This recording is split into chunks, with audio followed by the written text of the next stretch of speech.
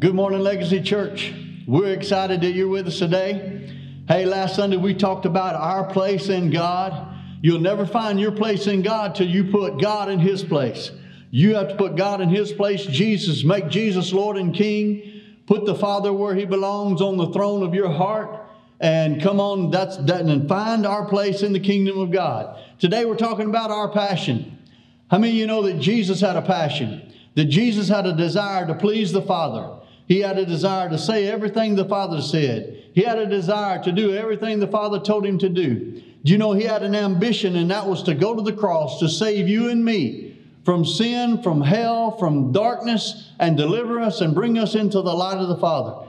That heaven is wide open for us because of what Jesus has done. And so Jesus had a passion. So let's talk about our passion. I got 5 points today, and I could spend a week on each one of them. But I want to put a fire in you. I want to put a passion in you. And I want to talk about our passion for God and the things of God. So number one, let's look at this. A passion and an addiction for God. There's a lot of people that have a passion for a lot of things in this life. And they're addicted to a lot of things, but it's not God. But God has put a place on the inside of us, in our spirit, where we can be passionate, that we can carry a passion for God, that we can carry an addiction for God. Well, what do you mean by passion? You ever been around somebody and all they talk about is baseball? Or all they talk about is basketball? Or all they talk about is their kids? They have a passion for their kids or their grandkids. They have a passion for baseball. They have a passion for dance line or dancing or band or music. That's all they talk about. That's what their passion is about. And God wants us to be passionate about Him. He has to be number one. He wants to be first place. And so let's look at Matthew 22 and verse 36. This is the greatest commandment. And they asked Jesus, "Teacher, which is the great commandment in the law?" And Jesus said to him, "You shall love the Lord your God with all your heart, with all your soul, with all your mind. This is the first and great commandment. And the second is like it. You shall love your neighbor as yourself. On these two commandments hang the law and the prophets." The two commandments that we keep, these are the two that are for us today in the new covenant. Well, what about the rest? Well, if you do these, you won't steal. If you do these, you won't covet. If you do these, you won't commit adultery. If you do these, you'll put God first. And so, listen, this is the greatest commandments, to love the Lord your God with all your heart. This is where your passion lies. You need to be addicted to God. You should be where you cannot wait for God to show up in your life, or God to lead you, or to look back at the end of the day and everything that God has done for you. You need to acknowledge Him, put Him first. Religion is about discipline.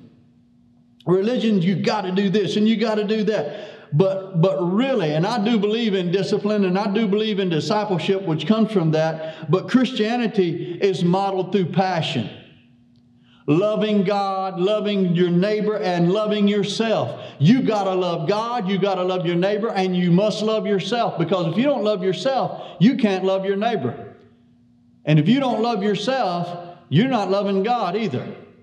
That's what the three are right there. Love God, love your neighbor, and love yourself. John 13:35 says, "By this all will know that you are my disciples, if you have love one for another." It didn't say because you pray 2 hours or because you read the Bible all day, and you do need to pray, but the prayer comes out of passion. The love for the Word comes out of the passion for God. You want to know what God's thinking, what God's saying, and so the love that we have for one another draws people to the kingdom of God. And so we need to be excited about that. You know, 1 Corinthians, we're not going to look it up, but 1 Corinthians 13:16 and 6:18 through 20 says we're the house of God. We are the house of God. And when I think about passion, when I think about somebody that's passionate about something, they're on fire for it. They're on fire about it. You know, I followed hunters through the woods, and they'll walk for miles trying to find a turkey or a deer. They'll go for miles squirrel hunting, rabbit hunting, because they have a passion. Or I'll sit and I'm fishing, and I've seen a guy just cast and cast and cast, and he never takes a break. He won't even hardly eat because he's got to catch that next fish. He's got passion about it. How about you? Are you passionate about the things of God? Are you passionate about what God's doing in the earth today? Oh, quit looking at the news and the TV, but look at what God's doing in the earth. Get this. In Hebrews 12:29, it said, God is a consuming fire. You remember when Moses, he looked up on the mountain and the bush was burning, but it was on fire, but it was not burning. Do you know what? God, if you're the house of God and God lives in you, don't you think you ought to be on fire for Him? Don't you know if He is living to the maximum on the inside of you, if God is living to the fullness on the inside of you, you ought to be burning up. You ought to be on fire for God. If you're not on fire for God, we've got to check ourselves. We got our wood's wet. Something's wrong. We have got to get on fire for God. And we have to pursue Him like we would anything else. Come on, we've got to have a passion for God. You know what? Just like that burning bush, Moses saw the burning bush, said, I got to go see what that's about. Do you know what? If you set your heart on fire for God, people will come around you and they'll want to know what you've got. They'll want to hang out with you. They'll want to be a disciple because you're a disciple. You think about it. The people, if you want to learn about being a mechanic, you hang around mechanics. If you want to learn about sewing, you need to get around somebody that knows how to sew. Do you know what? I've learned how to pray. I've learned how to get into the Word from people who knew how to pray, from people who knew how to get into the Word. And that's the place we need to have a passion. And we need to get around passionate people. And if you're not around passionate people, you're going to be pulled down by all the people and all the dull things that are going on in the earth. So say it with me. I want to be on fire. Say it again. I want to be on fire for God. I want to be on fire. I want to be on fire for God. So let's go to number 2. Number 2, are you ready? We need to have a passion for the Word. We need to have a fire for the Word of God. Hebrews 4:12, we read it often, and it says, for the Word of God is living and powerful and sharper than a two-edged sword, piercing to the division of soul and spirit and joints and marrow, and is the discerner and the thoughts and intents of the heart. The Word of God will tell you the difference between your thoughts and God's thoughts. How many of you know God's speaking to you all the time and you don't recognize Him? Half the time we argue with God and we don't even know we're arguing with Him. We think we're arguing with ourselves. But the Word of God teaches that the sons of God are led by the Spirit of God. Do you get into the Word? Do you ask the Holy Spirit to be your teacher? You know, the Holy Spirit will lead you through the Bible. He'll lead you through the Bible and He'll direct your steps. You know, I've asked God for Lord, what's my next step? What's my next step? And what do I need to do? And I've got a hard decision to make. And I'll just be reading the Word, or I'll listen to somebody preaching. I've been in church services, and as I read the Word, and I go just maybe 2 scriptures past it, and God speaks to me.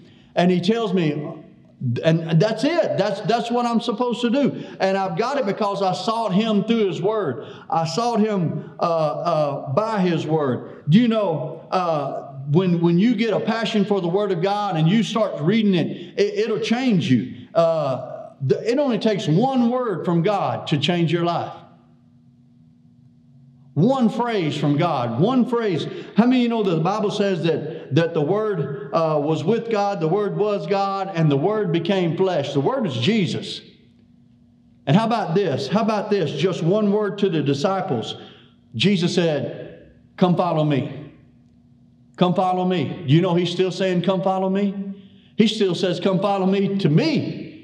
And because I need to follow Him to the next level. I need to follow Him to a deeper place. He told His disciples, wait here and pray. Then He took 3 with Him up the mountain. He took different ones who were hungry, who were on fire. And you say, well, God never speaks to me. Then get on fire for Him.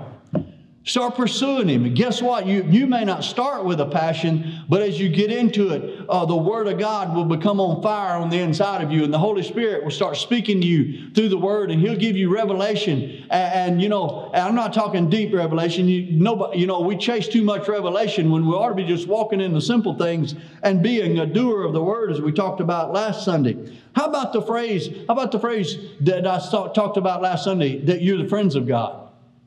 Most people can't see themselves as being a friend of God. That I'm not worthy. He wouldn't want to be my friend. God made you. He created you. And we're going to read, you're His workmanship. You're His work of art. How about Well, he couldn't use me. Well, he does, and he wants to. So let's get a passion. Something, when the Word of God gets on the inside of you, it becomes a revelation, and it changes things on the outside of you. It changes your emotions. It changes your character. It changes who you are, and you get one of these because you got the joy of the Lord. And you can have this even when all hell's going on, because the peace of God consumes you, because the peace comes from His Word and from the Holy Spirit. And so, since I said the Holy Spirit, number 3 is we need a passion for His presence. We need a passion for His presence. Do you know, in Acts 2:17, it says, "It shall come to pass in the last days, saith God," and I believe we're in the last days. You say amen? And it says, so if we're in the last days, He said that God said, "I will pour out my Spirit upon all flesh. Your sons and your daughters shall prophesy. Your young men shall see visions. And your old men shall dream dreams." You know what's funny to me? Somebody will tell you they have a vision and people go, "I don't know about that." And then you know you have a vision and you get all offended because nobody believes you either. We ought to quit being that way, and we ought to be listening to what the Spirit of God has to say if He's speaking through that. And if it's not for you, keep your mouth shut. Just let that person walk that out. Because, you know, we just want to judge things and hammer things because it doesn't fit into our box of God. You know, God's a big God. God can speak through visions and dreams. He said He would. He said He'd pour out His Spirit upon you. When is the last time you just asked the Holy Spirit to just come and rest on you? When's the last time you sat down and just asked the Holy Spirit to come and just pour on you and fill you up and you... You know, we miss church. You know why we miss church? We say, "Well, I miss seeing them. I miss seeing them." No, we miss the anointing. We miss the presence of God on that person. We miss the presence of God on that person. And we think we like them because of who they are. But no, if we really knew them, we wouldn't. We like because the Spirit of God's on them. You see, every church in America, around the world, every church has its own personality. Every church has its own people. But it's the presence of God that sits on that church and makes people come, makes people stay. It's the love of God. It's the Spirit of God. And you know what? We need to amp up the presence of God. You know, a lot of people, they like worship. They think they like this song, that song, but they like the anointing. What they're doing is they're chasing the anointing. You need to recognize the Holy Spirit. You need to recognize the presence of God. You need to say, you know, "Holy Spirit, you're welcome in my house." Just say that right now. You're sitting at home. Say, "Holy Spirit, you're welcome in my house." Every closet, every drawer, you're welcome, Holy Spirit. Every bedroom, living room, kitchen. "Holy Spirit, you're welcome in my house." How about "You're welcome in my car"? How about "Holy Spirit, you're welcome at my job"?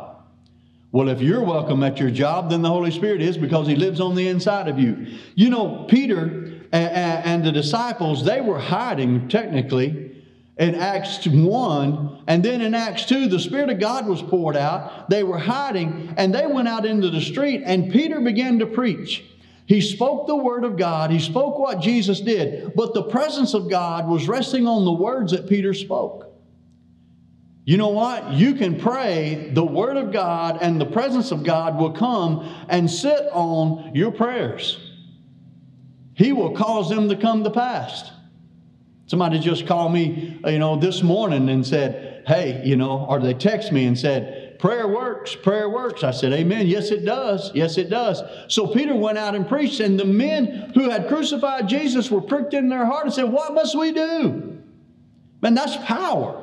It changed them. The Word of God and the Spirit of God will change you. Quit denying the power of God on His Word and denying the presence of God and the power in His presence. Number 4, we need to have a passion for the kingdom of God. The kingdom principles, kingdom, the king's domain. Is your house the king's domain? Is your house, is Jesus king of your house? Is Jesus king of your heart? Is Jesus king of your car? Is Jesus king of your desires? Is He allowed to use the kingdom principles that He has put in His Word and in your heart at your work? Do you do everything as unto the Lord? Come on, kingdom. to putting the kingdom of God first. You know, David did some crazy things in his life, but you know he put God first every time. Even when he repented and he put the kingdom first. That's why God said, even today in the New Testament, even years and years, he's the man after God's own heart. That's what he said. You know what? Jesus was even called the son of David. Even after David messed up like he did, because he had a passion for God, he had a passion for the kingdom of God, and he wanted to do everything for God that he could. Even though he got off, even though he got into his flesh, but he had a passion. How about Matthew 6:33? We've heard it. We've read it probably 1,000 times, but it says, seek first the kingdom of God and his righteousness. First the kingdom of God and his righteousness, and all these things will be added unto you. So we know that we need to love God. We know that we need to love his word. We need to love his presence, but we need to seek the kingdom. We need to be about the Father's business. We need to be doing kingdom business. Your desires for the kingdom of God should point to things that are bigger than you. Your church ought to be bigger than you. Your church ought to be bigger than what you're doing. You know what? The things you believe and do for the kingdom of God. We go back to talk about David for a second. His desires moved God because his desires were godly. He wanted to establish God. He wanted to build the temple. He wanted to do things for God. You know, there was a lady in the early 1900s, and it was Amy Semple McPherson. She started the Foursquare denomination, built a huge church in Los Angeles, and she was about kingdom business. She died in 1944. And to this day, every year, the Los Angeles Times, they write a letter and put it in the paper about her. And it's not good. It's not good. They did not like her. The city did not like her, but she was changing people's lives. She started a whole denomination. She loved God. She prayed for the sick. She prayed. People got saved. She was changing the city. And you know what? It's been almost 80 years, and they're still writing terrible things. The devil still hates her. She's been gone for 80 years and the devil still hates her because she did kingdom business. How about you? Are you doing anything for God? Are you making the devil mad? Somebody said this statement, and they said, if you're not running into the devil every now and then, maybe you're walking with him. Maybe you need to be doing something for the kingdom of God. You need to be pushing and putting the kingdom of God and put it number one. Seek it first and foremost every day. And these are kingdom principles, what we're talking about. Number 5. And this is I added this one because I can't get past this, because there's so many people who do not know who they are in Christ. And you try to tell them and they won't believe it. But you know what? You need to ask God for a passion to know who you are. If you've ever been to one of our services or for a while, you'll see me call up little kids and I'll try to talk them out of their name. I'll ask them their name and I said, no, we're going to change your name. And they laugh and they go, no, you can't change my name. And you know what? I can't hurt their feelings by trying to change their name, calling them Billy Bob or Huey P or whatever. And they just laugh, no, that's not my name, because they know who they are. And when you try to call them another name, they laugh because they know that that's not them. How many of you, did you know that you know that you know that you're a child of God? How many of you struggle with that you're not good enough? It's not about you being good enough. It's what Jesus has done.